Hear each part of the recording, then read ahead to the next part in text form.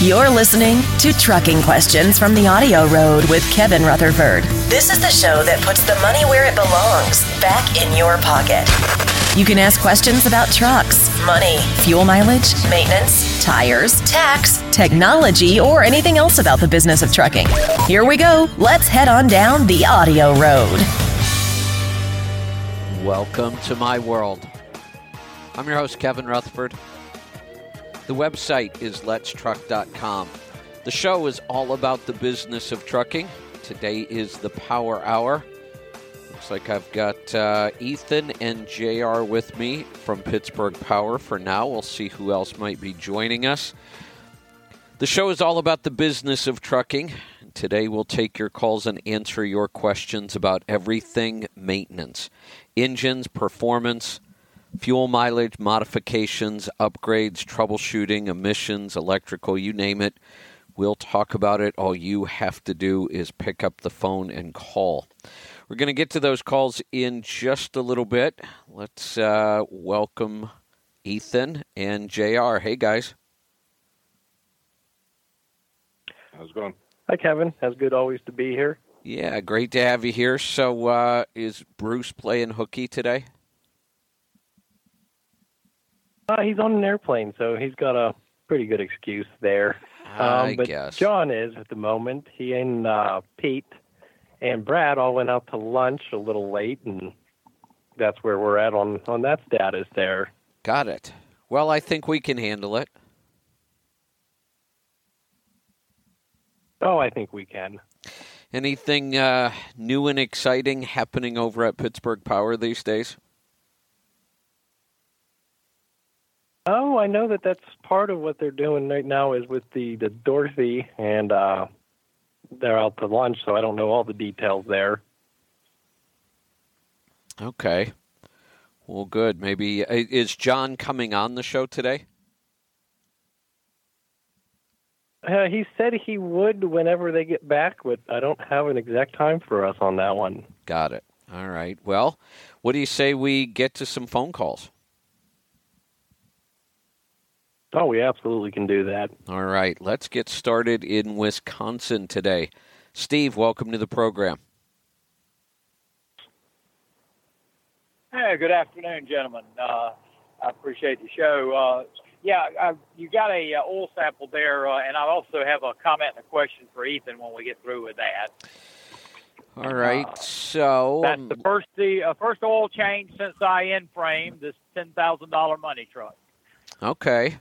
And you had just about 8,000 miles on it when you changed the oil, right? I actually changed it at 2,000. That's another 9,800 right there, or another 8,000 there for this one. I just wanted to get an oil sample to make sure everything was looking good. Got it. It's looking great. You know, for a early oil change after an in-frame, it's really clean. So I think the engine went back together well. I think it's tuned and running well. This sample looks really good. My only question, it's running great. I'm getting 1.5 miles per gallon better than I was before, so it's running great. My biggest question was, it still shows 2.6 on fuel dilution. I was at 4+ before. We did do injectors along with the basic in-frame. Did it Detroit, factory shop, Clark Power. It's one of their Detroit shops. So my only question is 2.6. Is that easing up there? I know 2 is 0. Do you have any? And I'm going to check another one at 25 before I do anything. Also, but do you have any concern with that or the 0.5 on the soot that they may not have got the overhead? Exactly torqued like it should have been, or what do you think? You know, it's still pretty early. The 2.6 on fuel, I wouldn't even think about. That's virtually nothing. A little bit of idling, anything could cause that. So that I think you've got the fuel issue taken care of with the new injectors. 0.5 on soot, again, we're really early into this oil change after an in-frame. So I think both of those are going to continue to get better. Okay, and one of the concerns we had, I got it to Pittsburgh Power.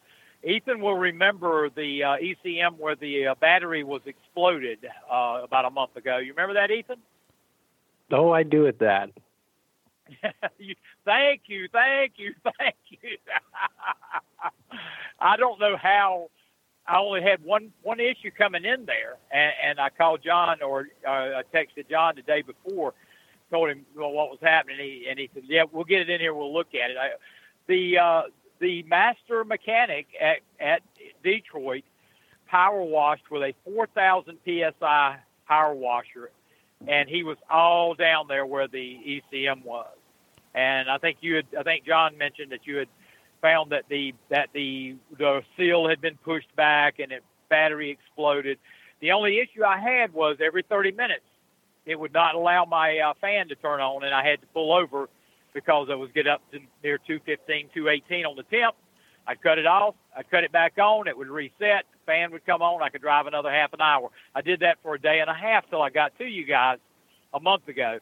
Since you've done your magic, I stay between 173 and 179 all the time on the temp now, so it's working perfectly.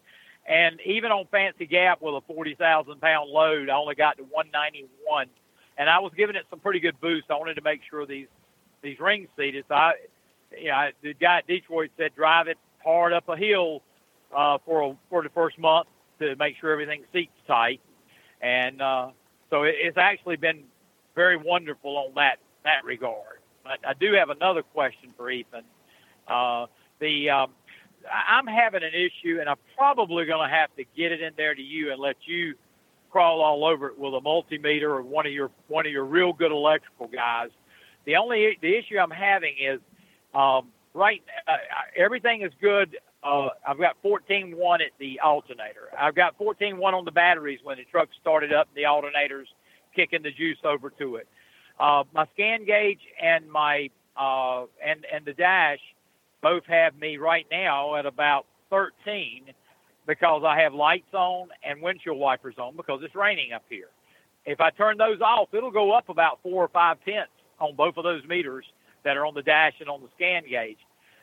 Where could I be getting a voltage drop when I put a little bit of a load on it like that when I'm running? What could be we've looked at every ground on the truck.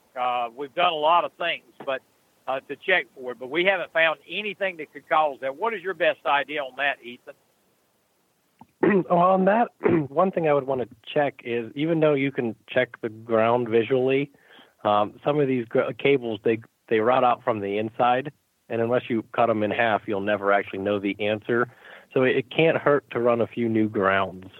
It's a cheap, inexpensive, trial, and it can't hurt anything.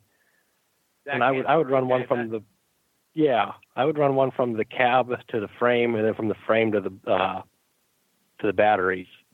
And that it sounds like your cab's not seeing the full power. Yeah, that's what I'm thinking, and I don't want it to cause me any other problems. Sometimes when you have issues with electrical like that, it'll start, you'll have things like your cell phones and stuff like that will start burning, kind of messing up from the inside if voltage drops too much, and I don't want that to happen. So just in other words, we know we got good tight grounds at the grounds, but we don't know what's inside the rubber going back to the other end. Okay, I can understand that. So adding some new ones can never hurt. Okay, that's one thing.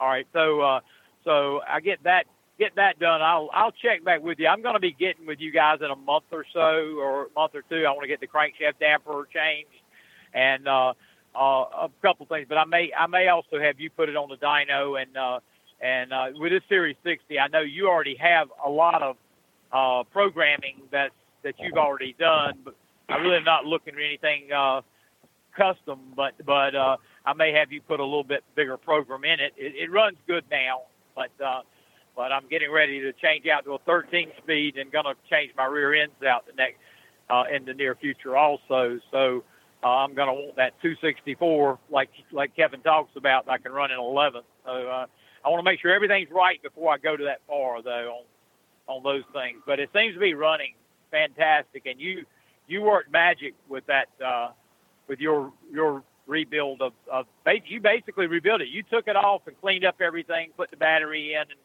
and did all that. And I'm going to tell everybody that's listening that is a very cost-effective thing to do, because I called Detroit. They said, "Oh, you just probably need an ECM at $2,500." So, so I do appreciate what you did there.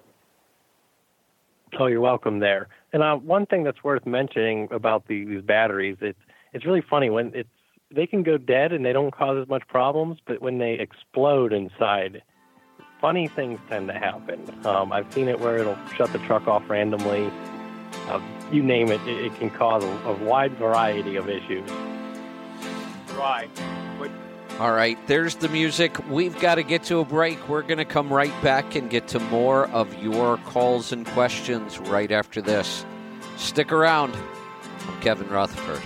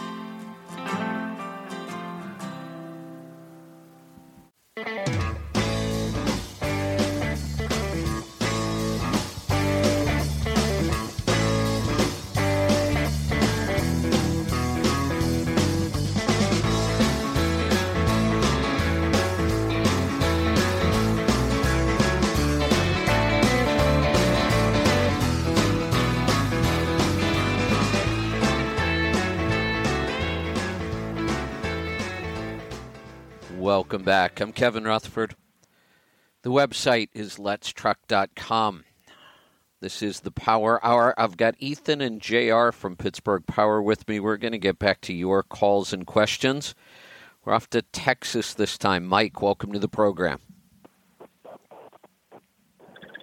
Hey, how you guys doing? Got a question. I got a 2013 Freightliner Cascadia, Cummins IXX. Question I have is, how often should this thing regen? I'm regenning every, 300, 400 miles, and for one, I can smell it regen, and of course the RPMs go up while I'm driving, or if I put it in neutral, I can see the RPMs raise. And I'm getting a little bit of smoke in my cab when it regens. So I guess the first question is, what causes that smoke, and then how often should it regen?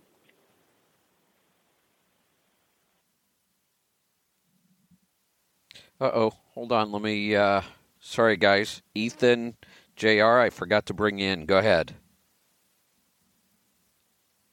Okay, I'll start my little speech again here. The 300 to 400 miles is way too often to be doing a regen. And what you told me, a key thing here, is that you're getting smoke in your cab.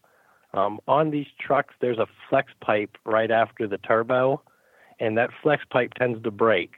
And when it does that, it'll let the smoke go into the cab, and it won't let it complete a regen, and then it fails to light properly because it's losing the heat from the exhaust. And when it does that, then it kicks out, and then it says, hey, I still want to regen, and 400 miles it tries it again, and it's stuck in an infinite loop. So the first thing I would do is check that flex pipe after the turbo. Okay, yeah, I'll definitely get that checked. And I'm getting no lights or anything that's, requesting a park regen or nothing of that nature.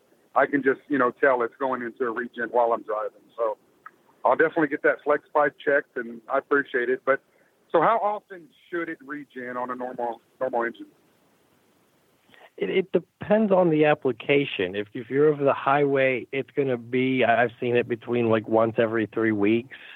The well site trucks tend to do it more because they sit there and idle a lot more. So it's all on application, but anytime it goes into a regen every 3 to 500 miles, there's an issue with the system. All right, guys, I appreciate it, and thank you for that advice on the flex pipe. Thank you. You're welcome. Thanks for the call. We're going to head off to Virginia this time. Roger, welcome to the program. It's your turn.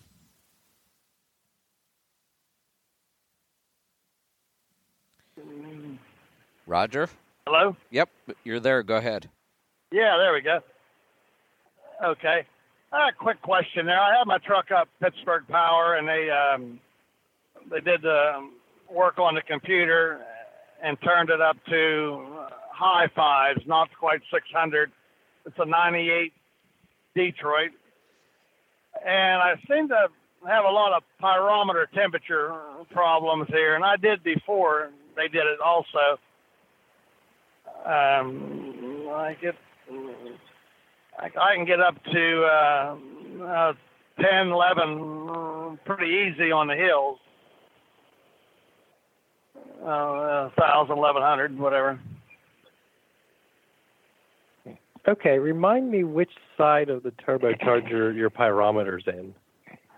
On the after the turbo. Okay, so it is getting a little warm.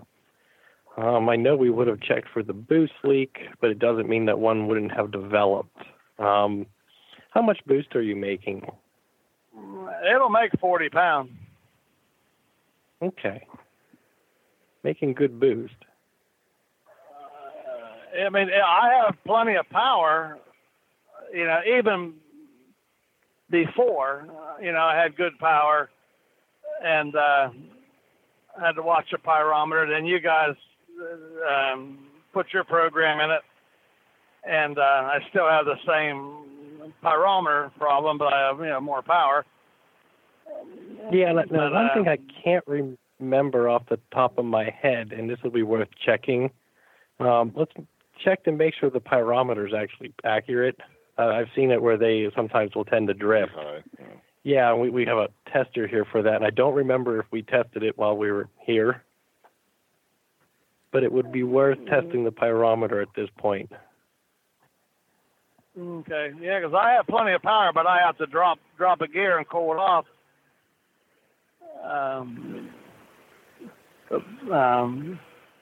People talk about 800, 900. Well, if I'm going to stay there, I may as well stay at the house because it's always going to be more than that. You said you can drop a gear and lower the pyro temperatures. What RPM are you pulling hills at? Well, I'll watch it. I'll be 2,000, 2,100, and then whenever as you lug down there, then it'll start climbing. Then I'll drop a gear to fan it better, and then it'll get back down. Now, if I watch it, I can keep it at the 9 range on a hill, but I'm not able to use the power that I have.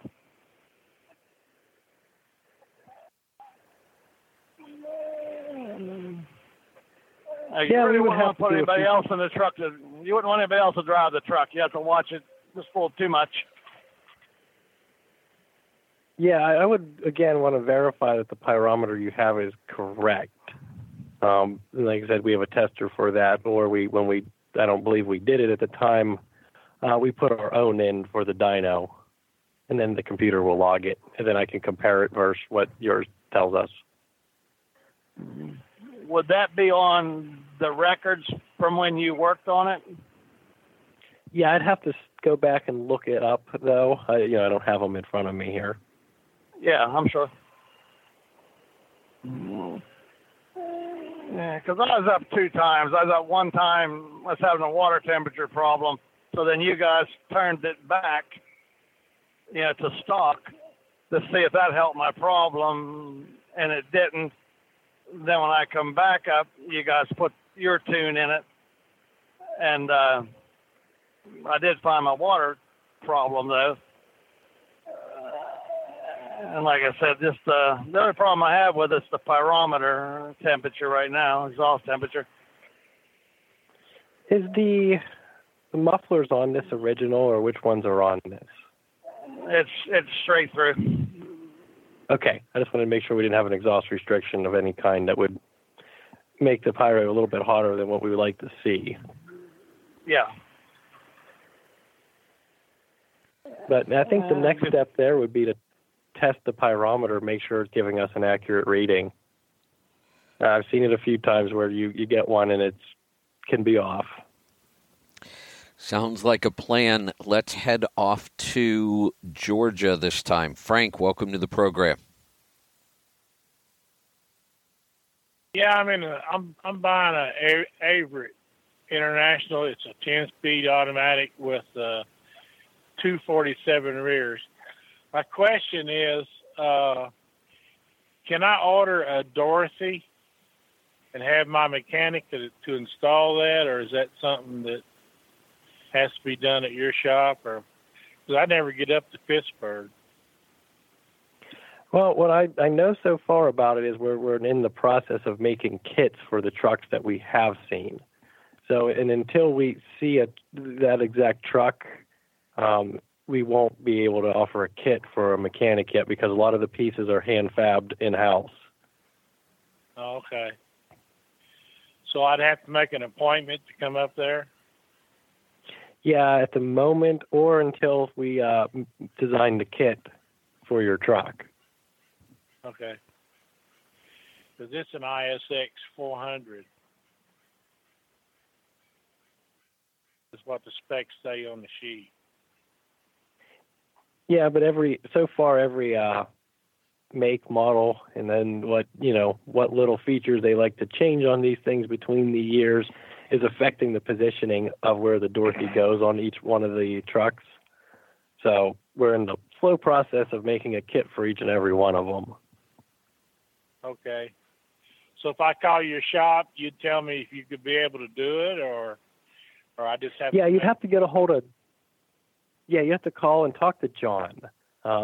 He is the one in charge of the Dorothy project there. Okay. All right. Thank you. You're welcome. Thanks for the call. I'm looking at the clock. It looks like we're going to head into a break. And when we come back, we'll get to more of your calls and questions. So stick around. This is the Power Hour. I've got Ethan and JR with me from Pittsburgh Power. We're going to get to more of your calls and questions right after this. The CMC registration is open. We just opened it this week. We're excited. Sign-ups are happening. CMC is September 17th through the 21st this year. Council Bluffs, Iowa, the Mid-America Center. And again, registration is open. Get signed up. Things are happening. You don't want to miss out. It is a 5-day intensive business conference. All kinds of things going on. We'll tell you more about it. You can find out more on the website.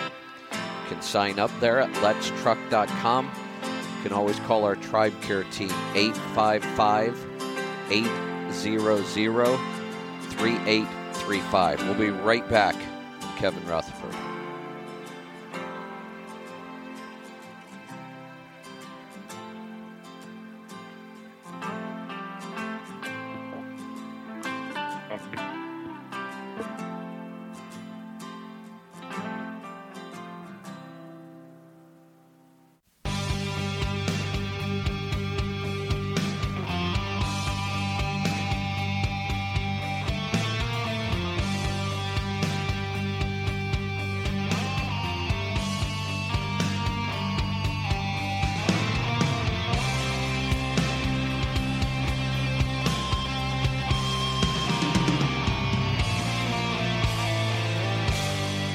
Welcome back. I'm Kevin Rutherford. This is the Power Hour. I've got Ethan and JR with me from Pittsburgh Power. We're going to get right back to calls and questions.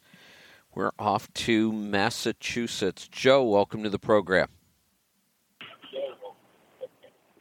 Hey, how you doing, guys? Good. What's on your mind today? Good. I got a few items. Last week, you had a gentleman on. He was talking about his ISX, and he was talking about the lift pump. You guys were trying to figure out, I think, Ethan, if it was turned on by a switch or if it was turned on by the key. And I have a 2001 ISX, and the way I understand that lift pump to operate, it goes on with the key, it stays on for 2 minutes, turns itself off. And the reason why they came out with that, I was told many years ago, was because the ISX would lose its prime when it was just sitting for a long period of time. and that lift pump was just to prime the lines so the truck would start.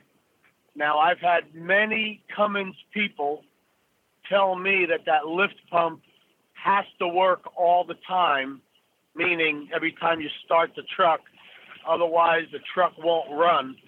Now, I replaced mine once because it had stopped working. I drove it for 3 years without the lift pump. They put a new one on for $1,400. It lasted about 1 year, and then I bypassed it and was driving it again for another 9 years until I took it into Cummins one day, and they told me, oh, this truck's not going to ever run right without that lift pump being bypassed. You need a new lift pump. And I told them, don't even touch it because the truck has 1 million miles since it was bypassed. So just to give you a little education on Cummins lift pump.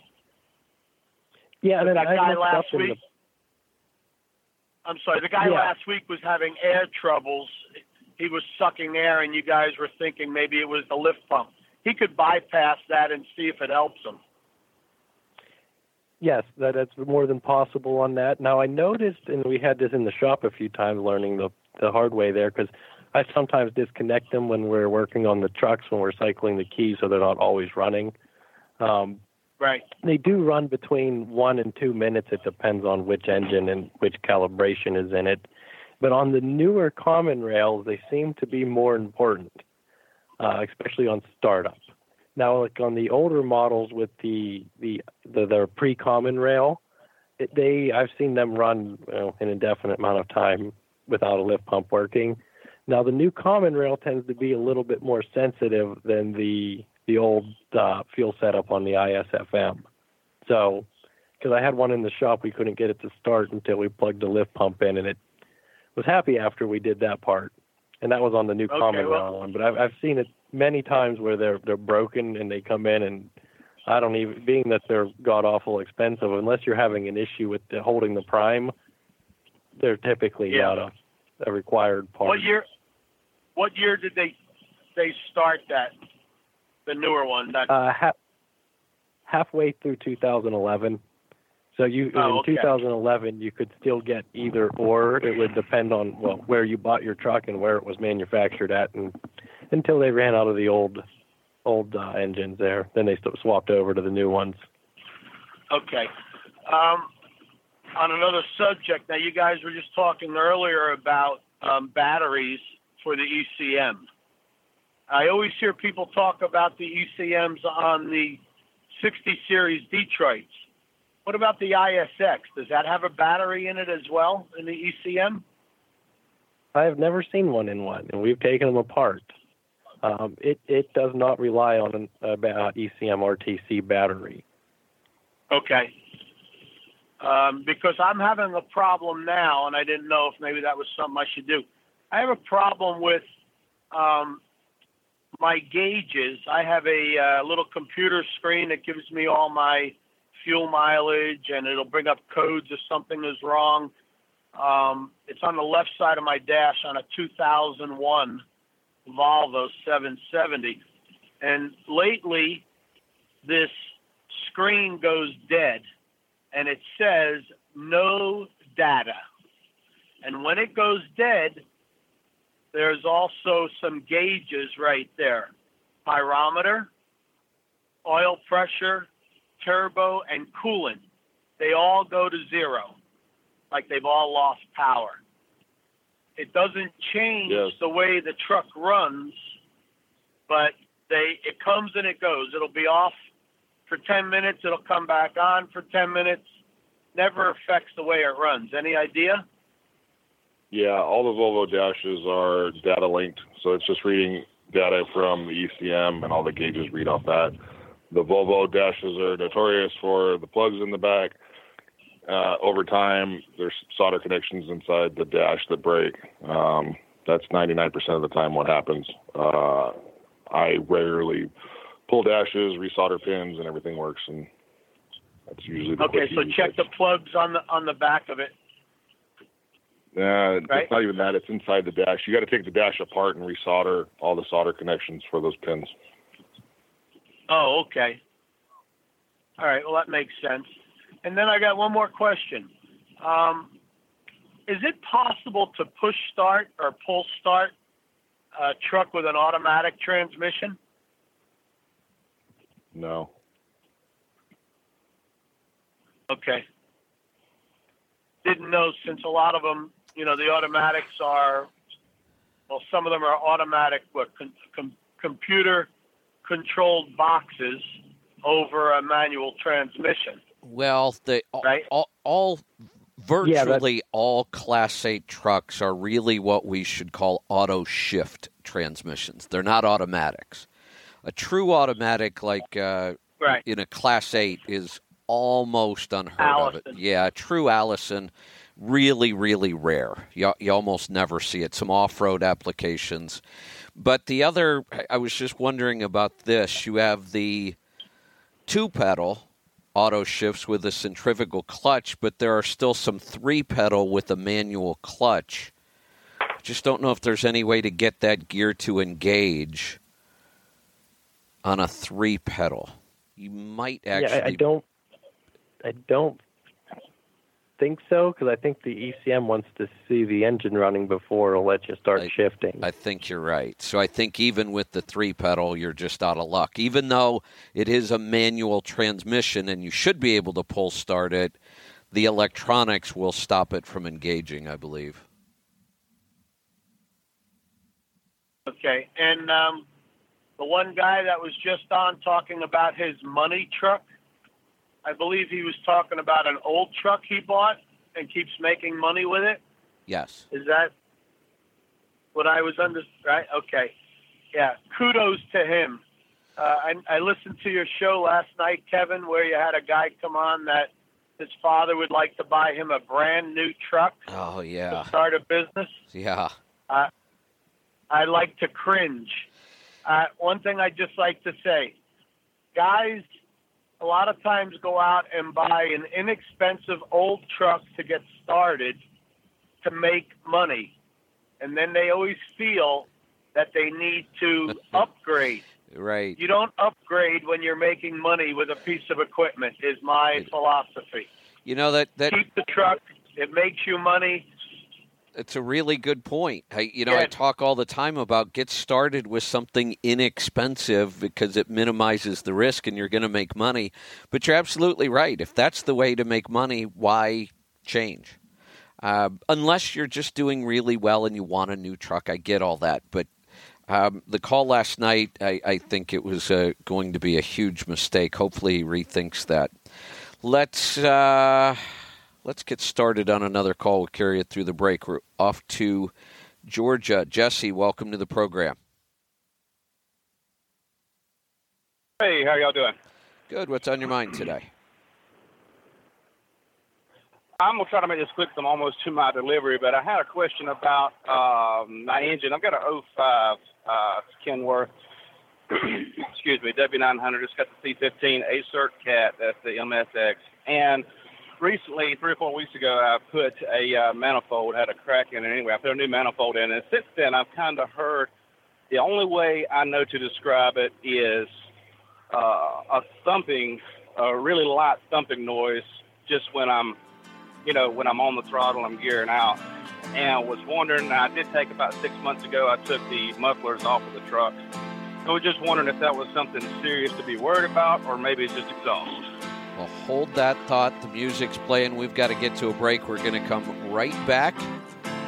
We'll see if Ethan or JR have any thoughts about that noise. And we'll get to more of your calls and questions right after this. Stick around. I'm Kevin Rutherford.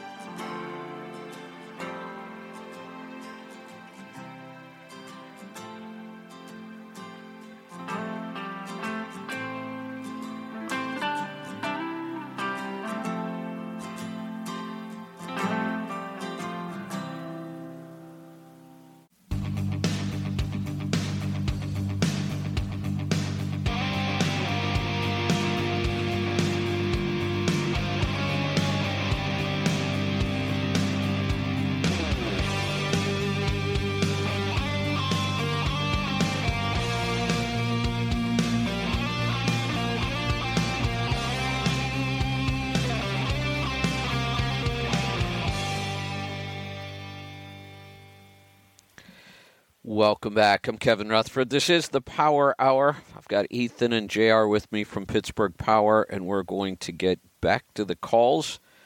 We were talking with Jesse in Georgia. Any thoughts, guys?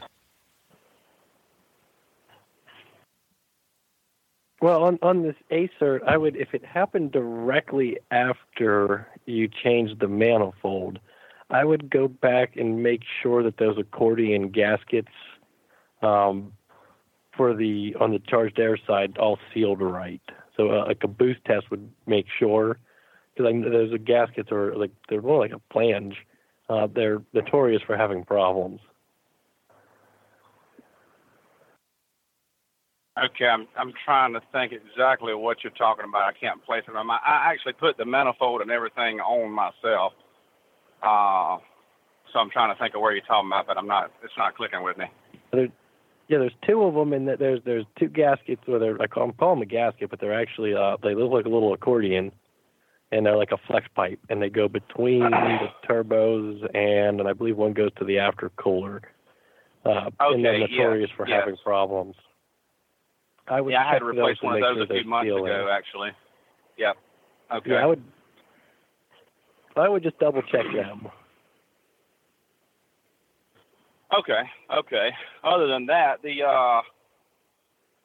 just that noise is all I was worried about. I had the overhand ran a month or so ago. Well, I had it checked, and it was still good from when it was done a while back, because the guy backed the VVAs off of it, and he did check my cam and said it was starting to show some wear, and maybe by the end of the year I would probably need to think about replacing that, and was just wondering if I would be hearing a noise like that coming from there, because the internal stuff is what really bothers me and worries me about the engine. You know, the outside stuff I can take care of, but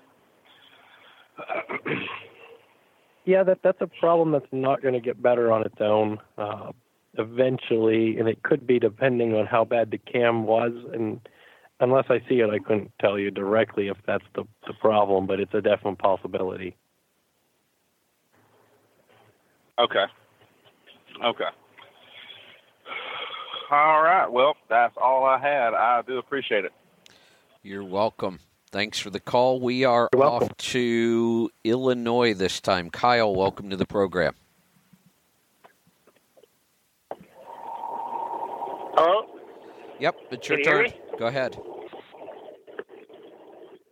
Hi, I got a CPL 2592 N14 Cummins that I recently had upgraded by a Cummins shop from 525 1590 to 525 1850.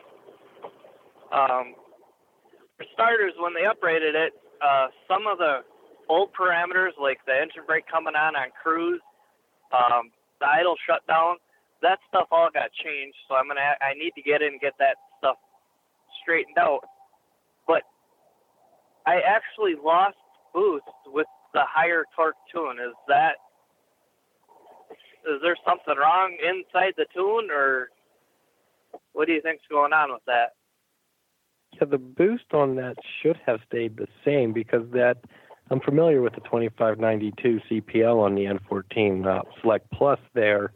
Yeah, you shouldn't have lost any boost. You should have gained a few pounds down low, because the peak horsepower remains the same. It just added more fuel down low.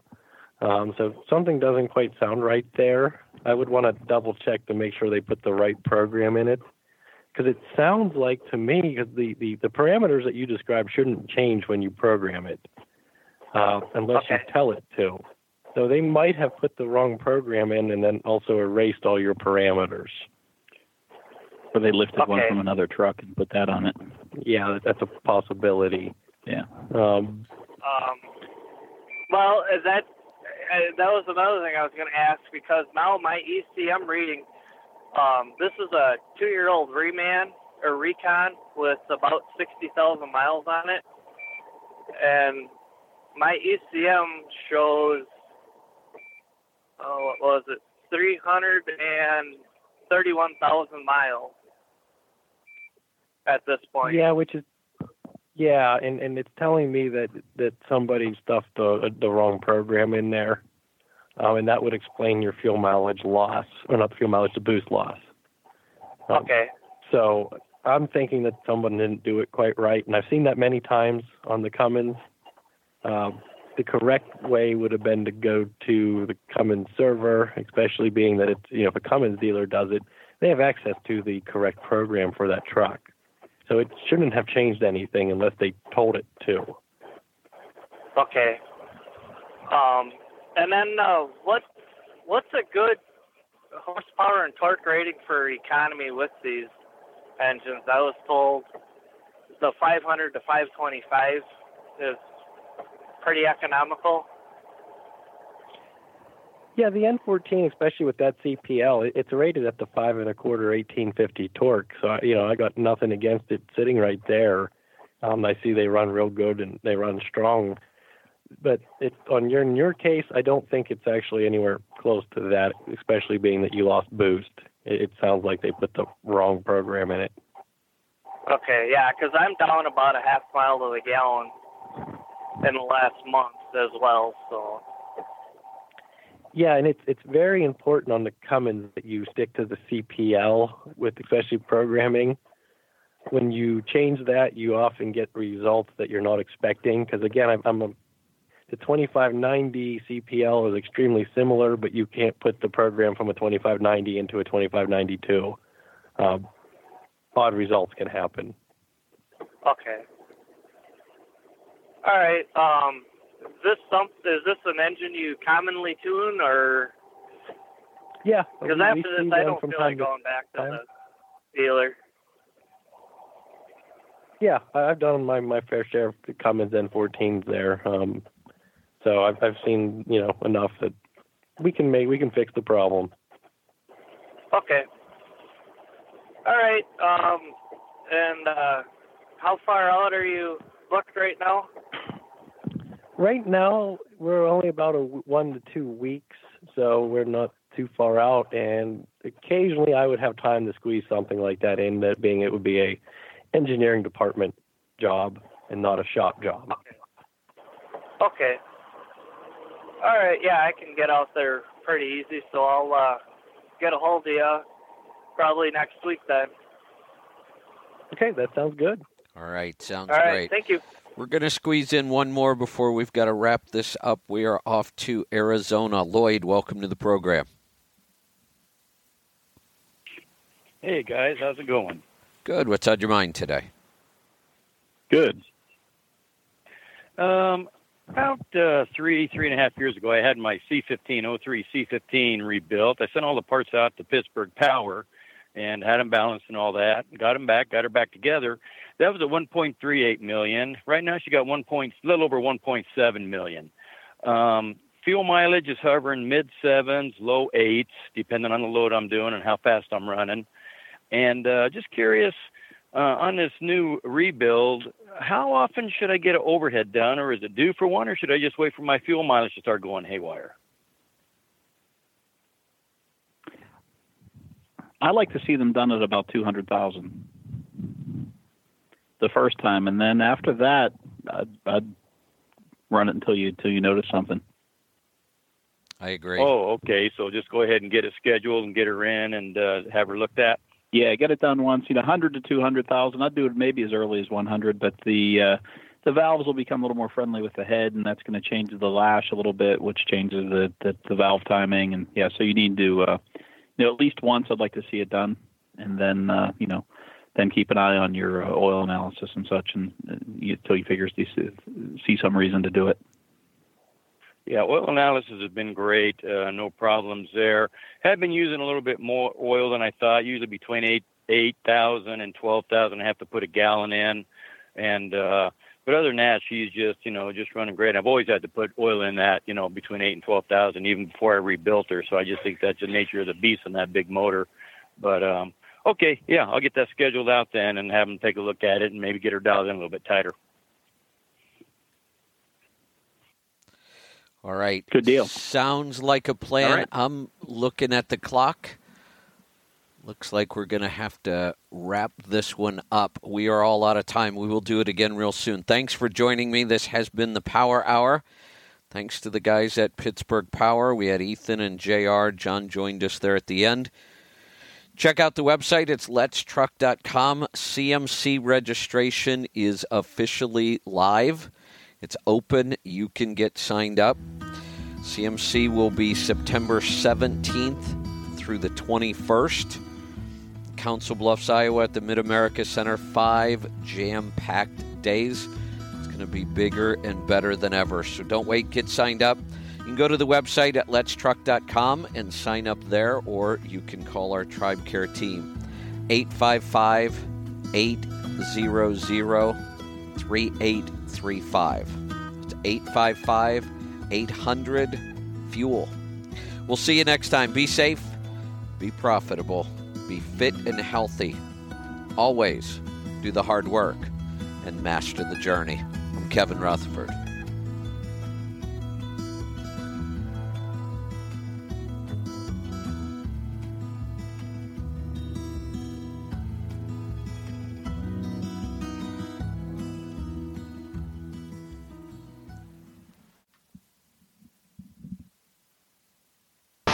Your money, your taxes, your truck, and your road to success in the trucking industry. This is Trucking Business and Beyond, the show that puts the money where it belongs, back in your pocket.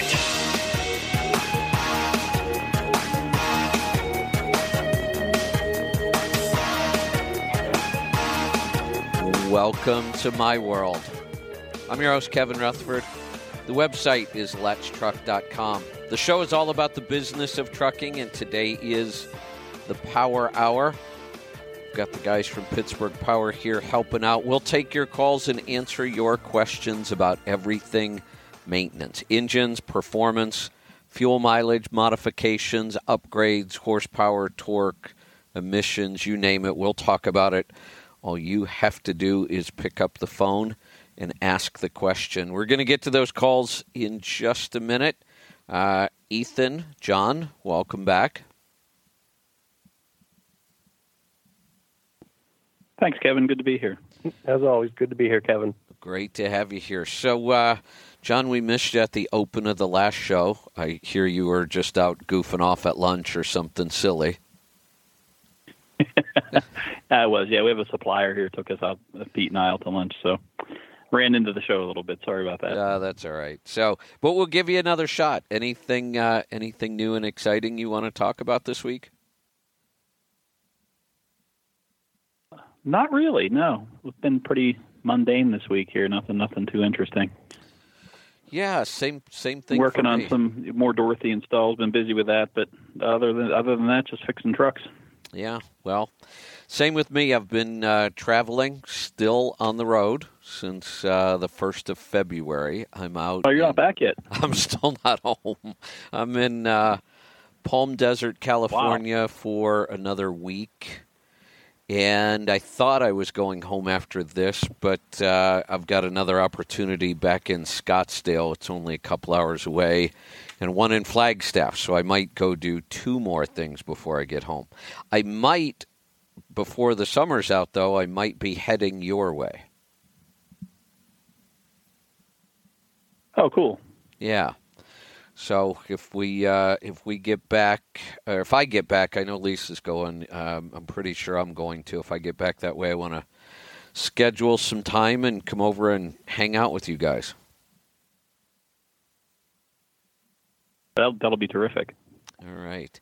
What do you say we get to some calls? We need to do something to your truck. To your.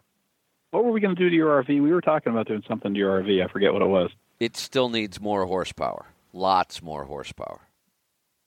Or we could do that, yeah. I think I figured something out for that you? one. Okay, that's a C12, C13. C13, yeah. Yeah. Okay. Well, we might have that for you. Yeah, just to, I like driving slow, 60 miles an hour, and this is comfortable. That's normally where I set the cruise. I'm embarrassed to say that even at 60, I have a really hard time getting even 6 miles to the gallon. This thing is just not good on fuel, and there's not a lot I could do. Some of your tuning and a couple other things might help. But what is really crazy, on this trip, I just had multiple events back to back. I was filling in on other shows. My schedule just got out of control. So I was trying to minimize my driving time. So when I got out west this time and the speed limit was 75, I was doing 75. I was getting 4.2 miles to the gallon.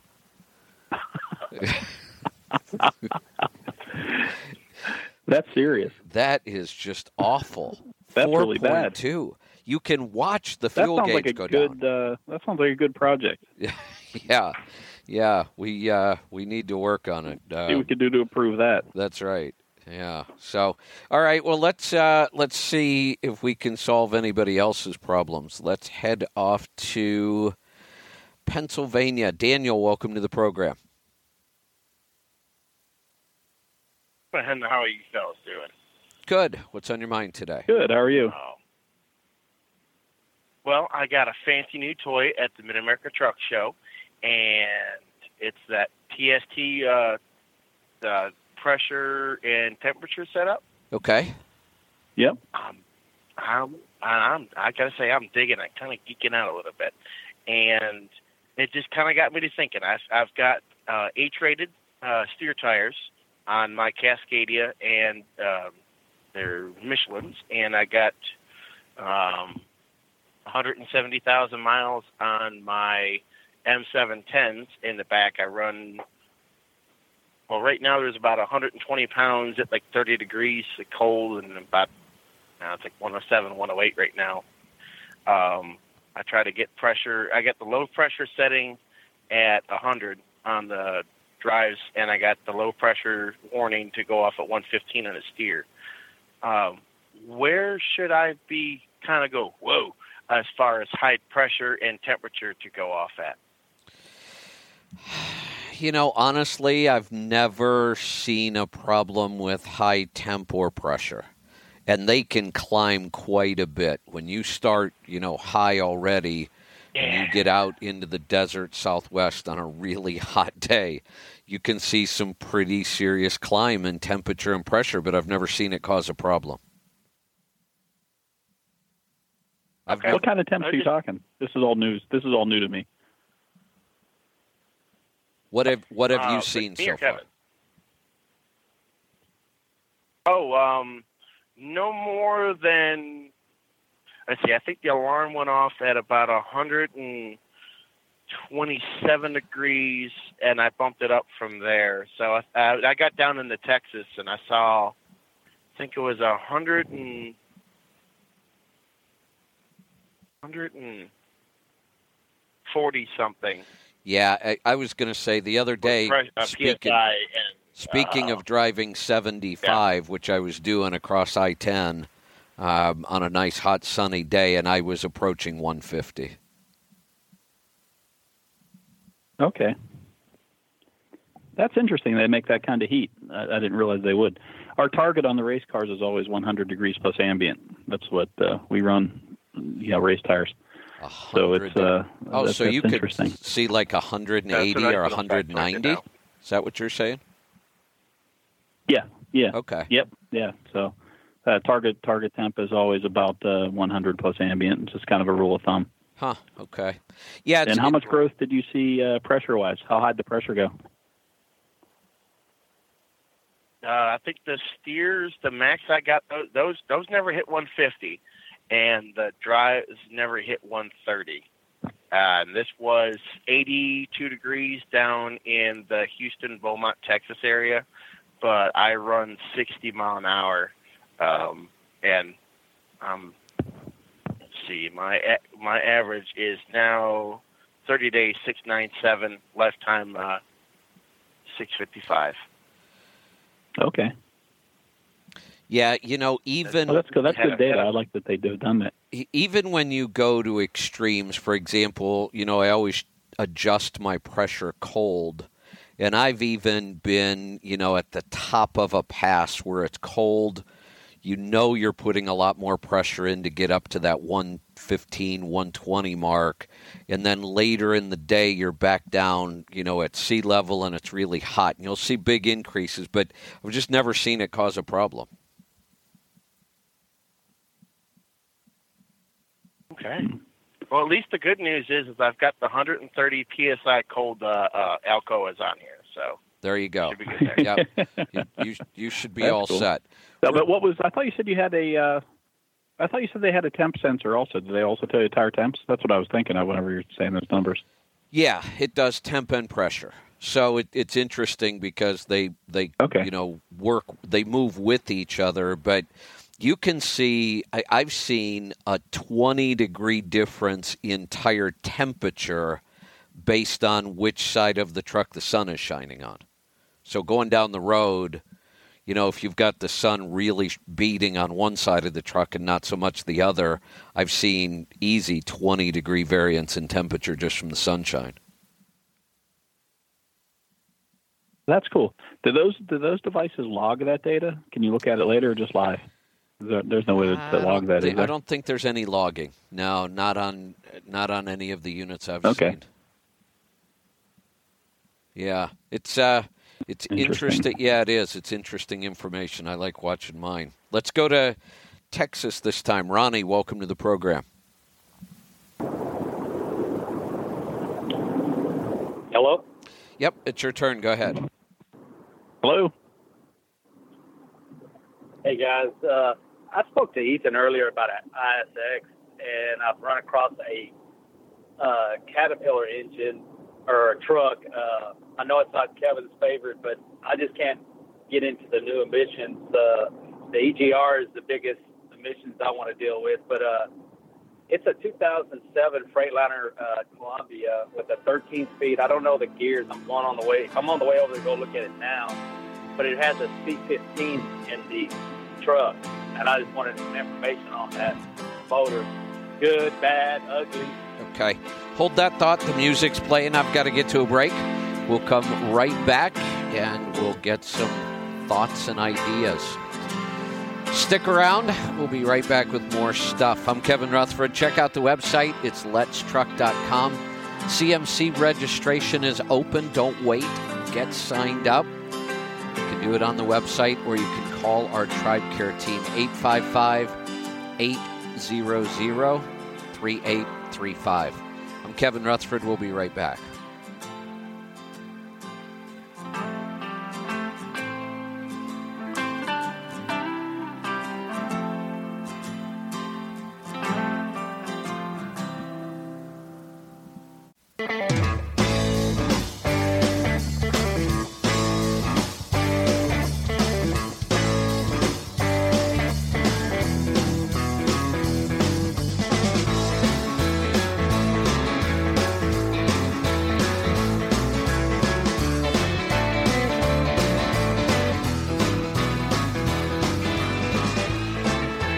Welcome back. I'm Kevin Rutherford. Ethan and John are here with me from Pittsburgh Power. This is the Power Hour. We were talking with Ronnie in Texas. John, Ethan, any thoughts on that? Yeah, I believe that should be an NXS Caterpillar. And no, we got nothing against them. It's the twin turbocharged A-Cert. I'm always a big fan of the twin turbos because you can get lots of boost, and if you want that 1,000 horsepower number, you really don't have to change your turbos to do it. They move a lot of air, yeah. Oh, wow. What kind of fuel economy, just stock back, everything stock, and again, I don't know I'm fixing to find out what the gear ratio, what kind of fuel economy can you expect with nothing, just stock, and then what kind of fuel economy can you expect with tune and everything else out of the Caterpillar? I'm going to guess, me and John looked at each other, we're going to shoot for about 5.5. 5.5 on a good day? Yeah, I'm going to give you the benefit of the doubt there on that one. They're not notoriously known for great fuel mileage. Yeah, and, if we do a bunch of work, it might get you high 6s. Yeah, the best one out there I think I have is in the low 7s with the A-Cert. And again, it varies depending on what load you're pulling too. But it would vary. But 5.5 is a good average if I'm going to guess blindly. Wow, that's scary. Yeah, that's a pretty honest assessment, though. Yeah, it's a good place to start. I think I might want to stay away from that. The Cats, as solid as they are, they're not the most efficient engine. A lot of power, just not fuel economy, huh? Tends to be the case. Okay. All right. We are going to head off to Utah. Jerry, welcome to the program. Hello? Yes. What's on your mind today? Hello? I'm sorry. Hey, this is Terry. I have a 2007 Freightliner with I believe it's a D-Deck 4. We just had it dynoed, did a few things to it, put a new CAC, new EGR, and new turbos on it. We're getting right now 396 to the rear wheels. He suggested changing the air filters out, so we'll do that. But I hear you guys talk about these tunes. What do I do with this? The other thing they suggested is maybe that I do it's got 1.1 million miles on it. It was supposed to have a new engine 300,000 plus or minus ago. There's no documentation on it, but I'm trying to decide, do I do an overhead on it now and then go get it tuned, or what do I do to get this ready to run? It's not on the road yet. We're just trying to get it ready so that when we jump, it's 100%, we're ready to go, and I don't have to worry about it for a while.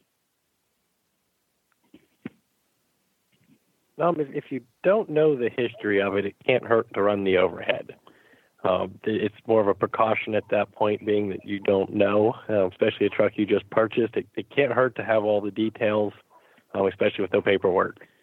But I would need to know for the tune, we can do that remotely or here. That's a DDEC 5, by the way, if it has EGR and it's a Series 60. Yeah, I'd like to see check the blow-by as well. I'd like to see you do a manometer test on the crankcase pressure. Just that'll let you know engine health, piston and seal. They did. They did do that, and I think it was 2 pounds, or 2 inches a column, or I don't remember. Yeah. I don't have the paperwork in front of me, and I'm driving right now. But 2 inches is a good number. That's a good number. 3 is max, so you're part way there. You're halfway through its life, probably, maybe a little bit more. Okay, so go ahead and do the overhead. They said that was going to be $250 or less than $300, somewhere in that neighborhood.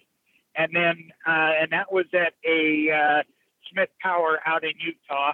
And then, who do we get? I went on your site and I don't see anybody close to me that can do the remote tunes.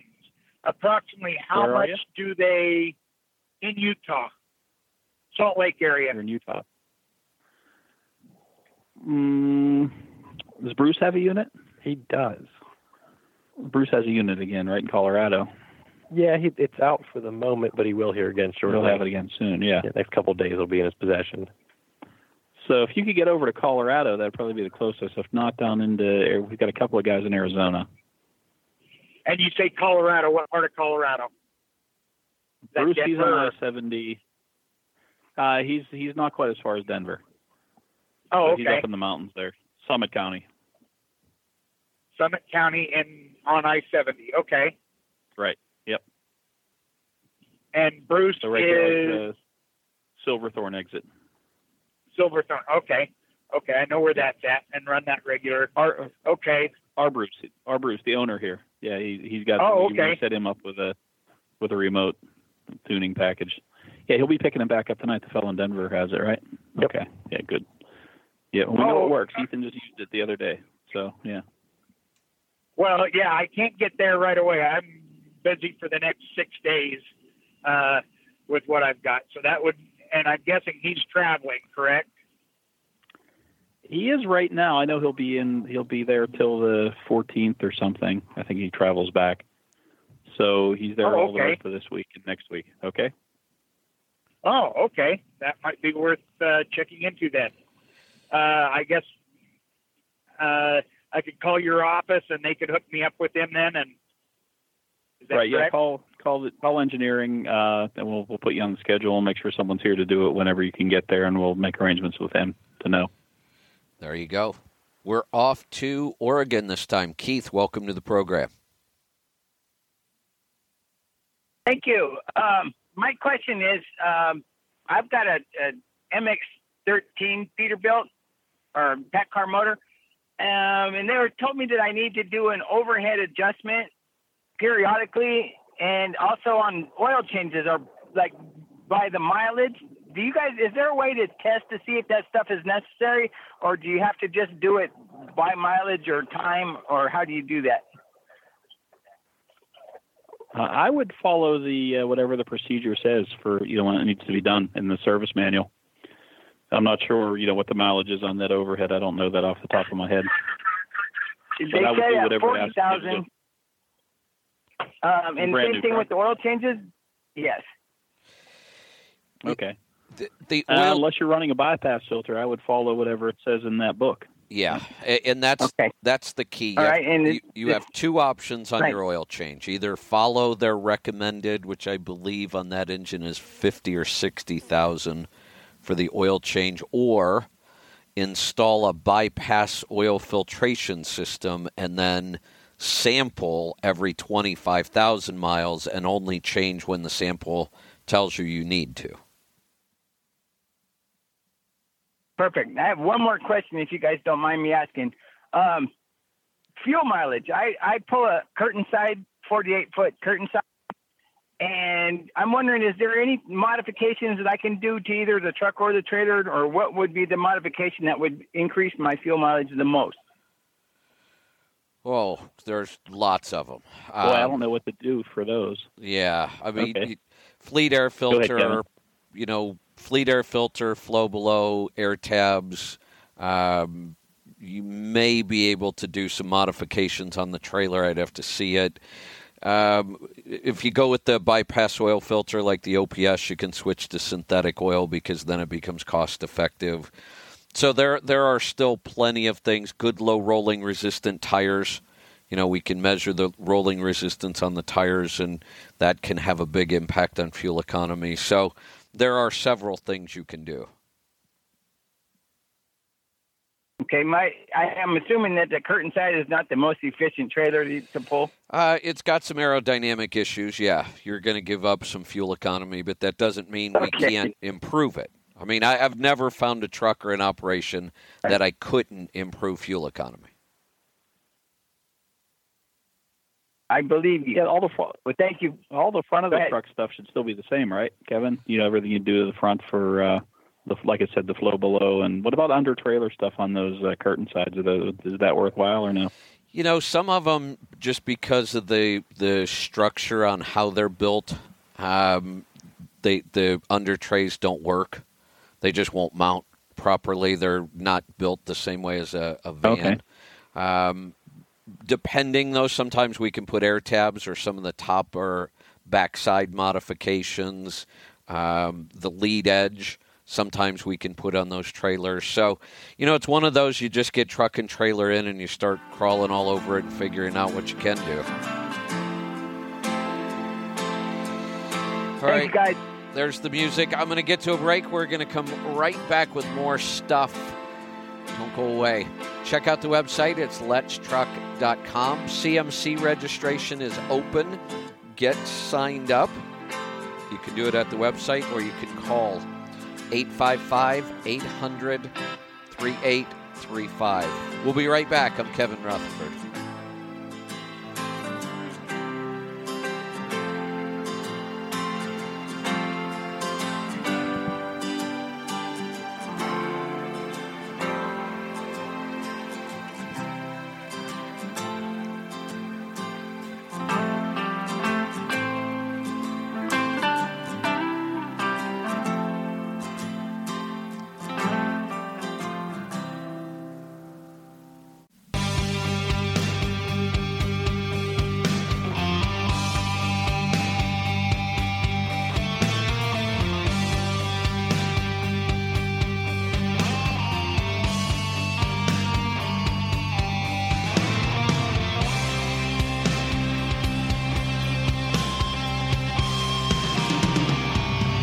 Welcome back. I'm Kevin Rutherford. This is the Power Hour. I've got Ethan and John with me. We're going to head off to Pennsylvania.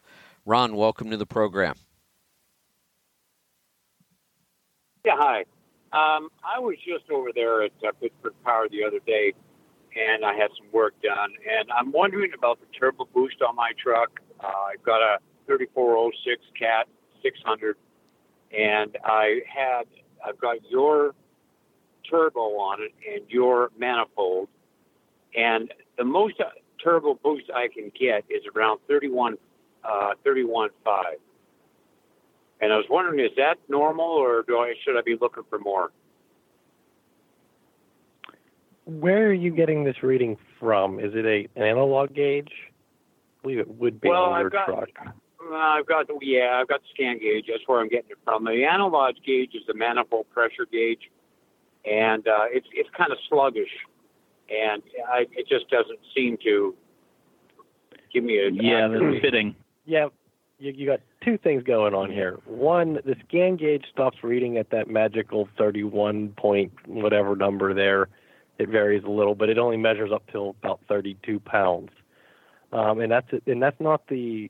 It's a physical data link issue for some reason, and this is on every truck I've seen. Mm-hmm. That 31.0 whatever number is the maximum amount that it can transmit on the data link for some reason. Now, the mechanical gauge is lying to you because there's the little damper that Cat installs from the factory.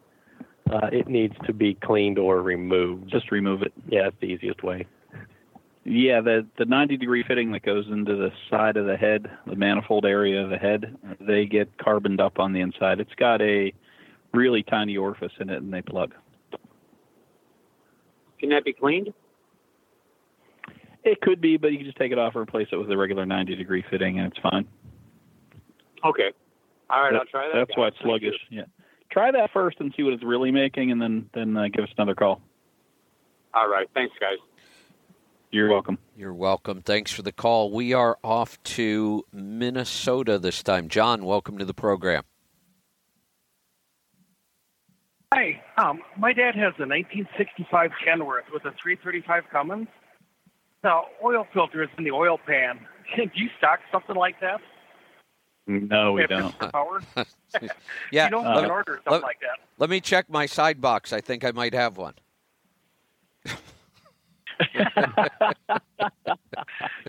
Last I heard, we had a couple of guys that had 335s and some old military equipment or something, and they put a filter head off of a newer engine on it. Evidently, it bolts right onto the side of the block. So you need to go scrounge, get something off of something a little bit newer, and you can move the filter head onto the side of the engine like the newer ones. Oh, excellent! That's even better yet. Yeah, you guys buy something that people stock. So, but yeah, you don't have to go. You don't have to go a whole lot newer to get there either. It's a pretty easy upgrade. Okay, excellent. That's the one that went on a small cam Cummins. Find one like that just bolts on the side of the engine. Exactly, bolted right on the side of the engine. Yep. Oh, excellent! Thank you very much. You're welcome. You're welcome. Thanks for the call. Don't get that call very often. Let's go to Arizona. Raphael, welcome to the program. Hey, Kevin. Looking at upgrades for my truck. I got a 94 FLD with a Detroit Series 60. And I haven't done nothing to it. I ran it for about a year now. Okay, well then just 94. That's a D-Deck 2, isn't it? Might be a 2, yeah. Could be either. I can't remember exactly when they switched them over. Yeah, would have to know if it were D-Deck 2 or D-Deck 3. The engine of the year of the engine's a 95. Okay, that's a D-Deck 3 then.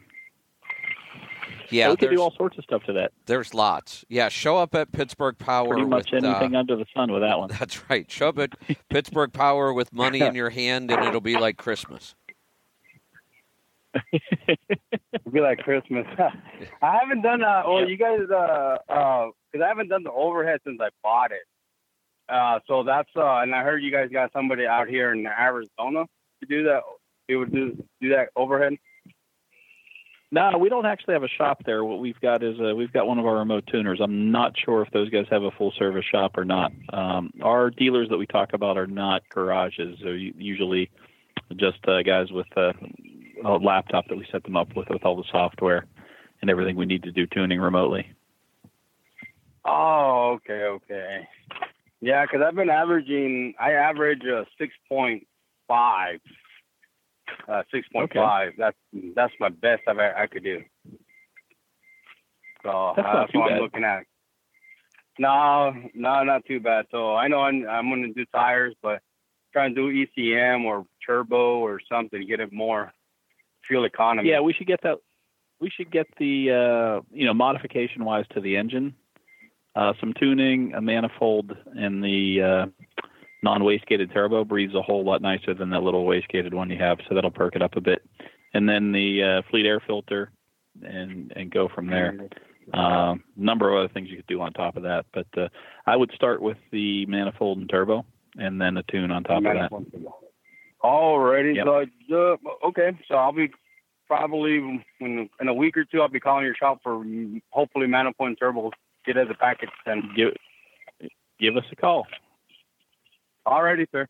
All right. Well, that's pretty much all my questions. Thank you. You're welcome. Thanks for the call. You. Let's head off to Indiana. David, welcome to the program. Good afternoon, Kevin. We got a oil sample there we wanted to look at. All right. I've got it here in front of me. It? Series 60. What year is this? That's 03 Kenworth with a DDEC 4. Yeah, we've got a soot problem for some reason. You're only seeing part of that soot problem. If we had more history there, you would see it white, green, red before you see the green there. So I've been chasing this soot for a while. So you've got 53,000 miles on this oil and about 310,000 on assuming an in-frame, right? Yes, although that in-frame number is a estimated number. Okay. According to the fellow I bought the truck off of a couple years ago. All right. So we had a sample back in the end of December, and you were only at 0.3 on soot, which is nothing. You went maybe another 20,000 miles or so. I had a 2.0 before that. Right. Well, and I see. I had a 2.0 before that. I see a 5.0. Changed the boost sensor. Okay. Didn't change the oil, and it come down to 0.3. Now I'm going back up. Yeah, now it's up to 3.9. Change the boost sensor. So any thoughts, John? Ethan? I'm confused. Why would changing the boost sensor do anything? Unless it affected the fuel curve to that degree. Still the soot's getting by the rings or by the exhaust guides. Yeah, I don't know, but the driver was able to feel a difference when we changed that boost sensor, and the gauge is almost doubled on his boost pressure, but that's running the scan gauge. Almost sounds like they had the wrong sensor on it. They had the wrong one, yeah. Because it looks just like a GM. Well, it is made by GM. Yeah, it is GM.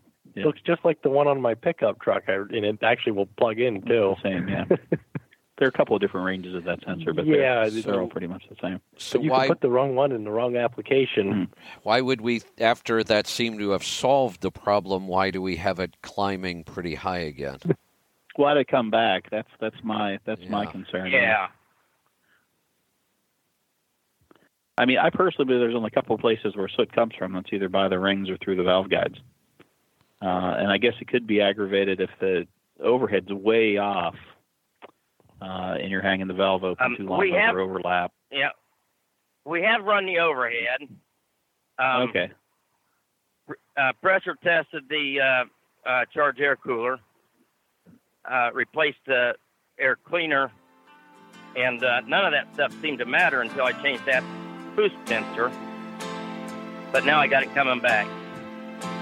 All right, hold that thought. I've got to get to a break. I don't have any ideas. I think this one's going to require some hands-on troubleshooting. We'll be right back. We'll get to more of your calls and questions right after this. I'm Kevin Rutherford. This is the Power Hour.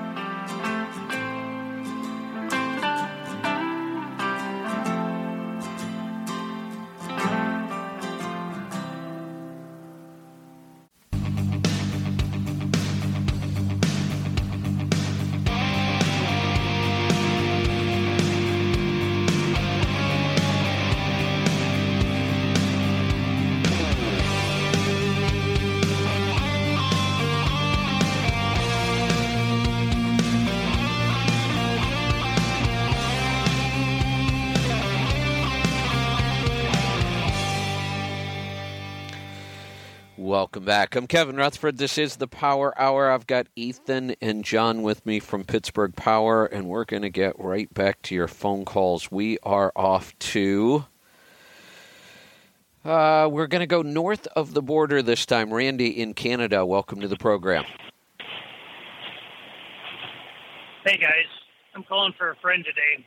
She got an 06 Volvo with an ISX. Got 1 million+ miles on it, but she's always pulled light freight, so it's never worked hard. She seems to think she's got some excessive blow-by, and of course the first shop she went to says it's got to be rebuilt, which is kind of ridiculous. I don't know if that has a breather hose on it or a crankcase filter in that 06, and what's the best way to determine if her blow-by is excessive from the rings?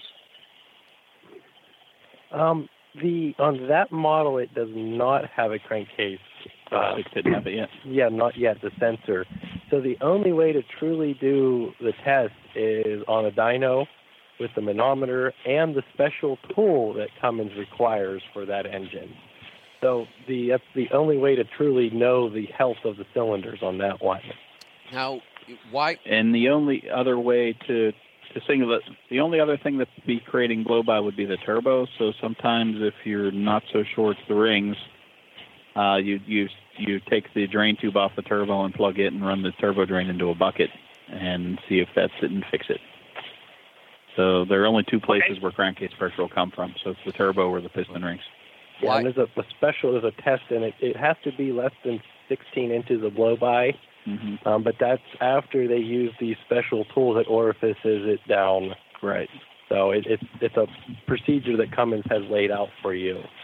You don't happen to know what her oil consumption's like there. That's what I was going to ask. No, I just started talking to her about the problem. She seems to think that she's using a quart every day. Well, why so she? I told her basically she needs to. Go ahead. Well, first off, she should stop putting in a quart.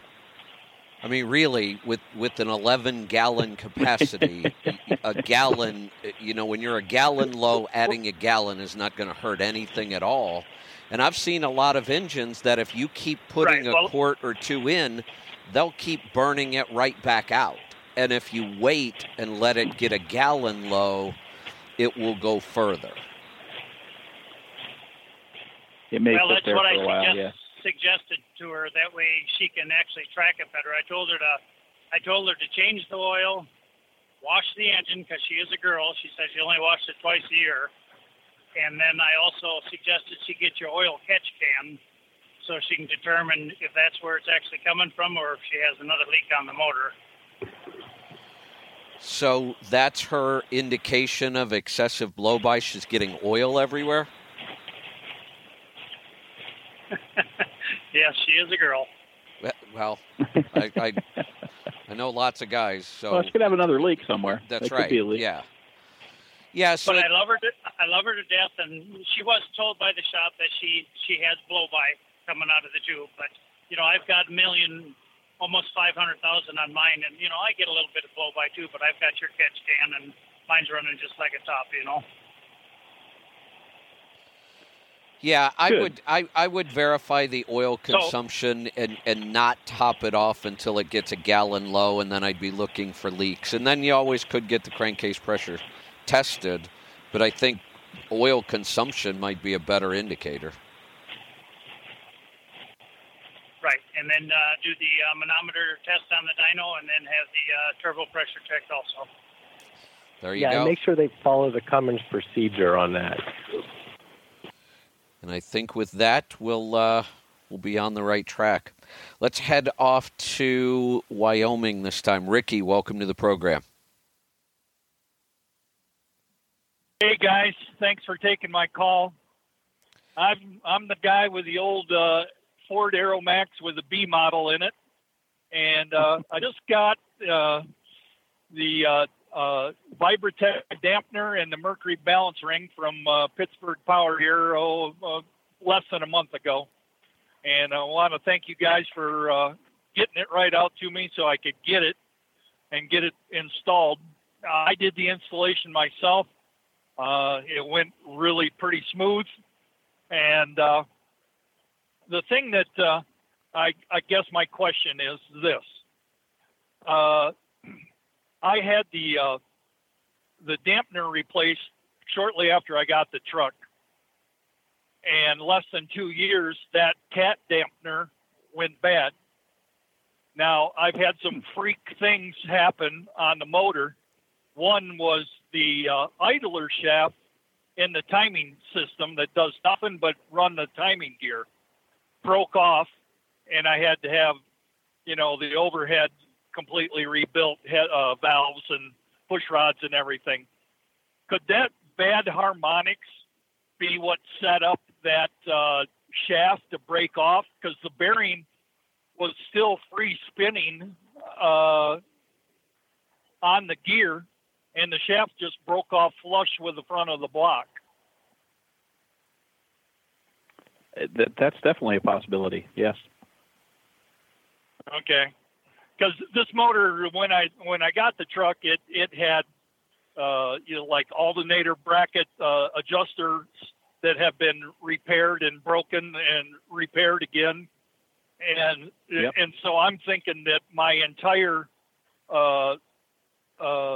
engine problems that I've had with this B model has been due to bad harmonics, because the motor only had showing on the odometer 291,000 when I purchased the truck.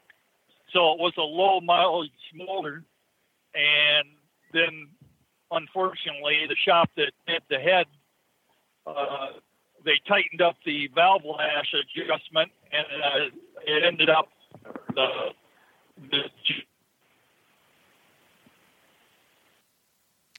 Uh-oh. I think... Let me see if I can save that. Ricky, are you there? Awesome. Ricky? Were you guys able to give any feedback on what we've got?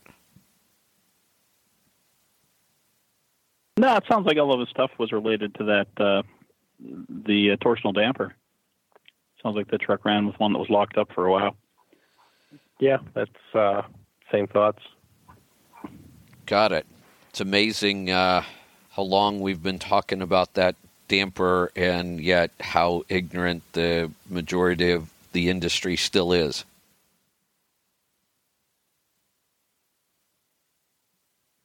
Yeah, it's crazy. I mean, coming from motorsports, I mean, you have to have a damper on the race engines, or they'll take themselves apart.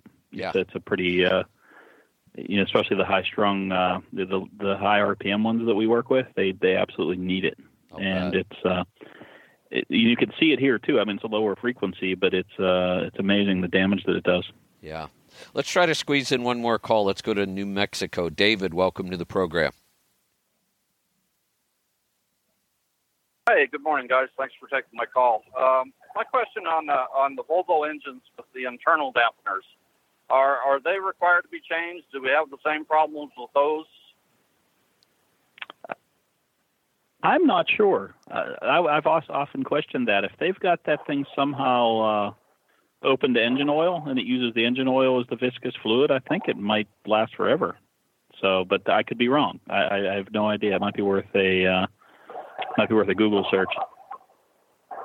Okay, I will do that. The reason I'm asking is I'm considering a Volvo tractor as my purchase. So, and listening to you guys all the time, that had me curious. Well, I'm not sure of the answer I'd like either. If it know does more need about that. Yeah, if it does need to be replaced, it's certainly not easy. So that's going to be a challenge. If it doesn't need to be replaced, I guess that's one plus mark for the Volvo engine, but it's the only one I can think of. The newer one's pretty good, isn't it? I still just don't find anything very impressive about it. I don't see really good fuel economy numbers like you would expect. Nobody ever says, boy, my Volvo just pulls like crazy. There's just not much about that engine to get too excited about. I can say this because Bruce isn't here. It's kind of like Volvo cars. They're pretty solid, but they're just boring.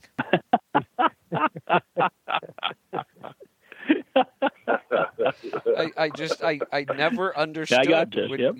Bruce is such a, gearhead power junkie, and he loves Volvo cars. It must be his one break from, high performance and exciting.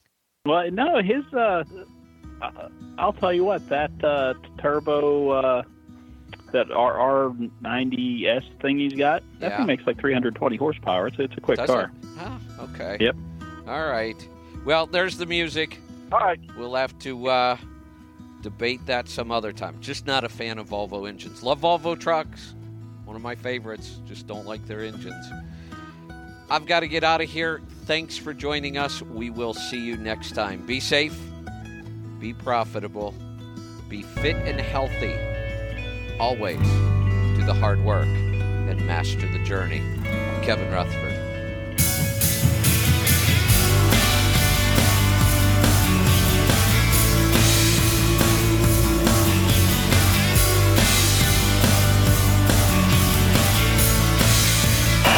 Thanks for tuning in to the Audio Road. If you have any questions, give us a call at 855-800-FUEL. That's 855-800-3835. Check out the website at letstruck.com and find us on facebook.com/letstruck.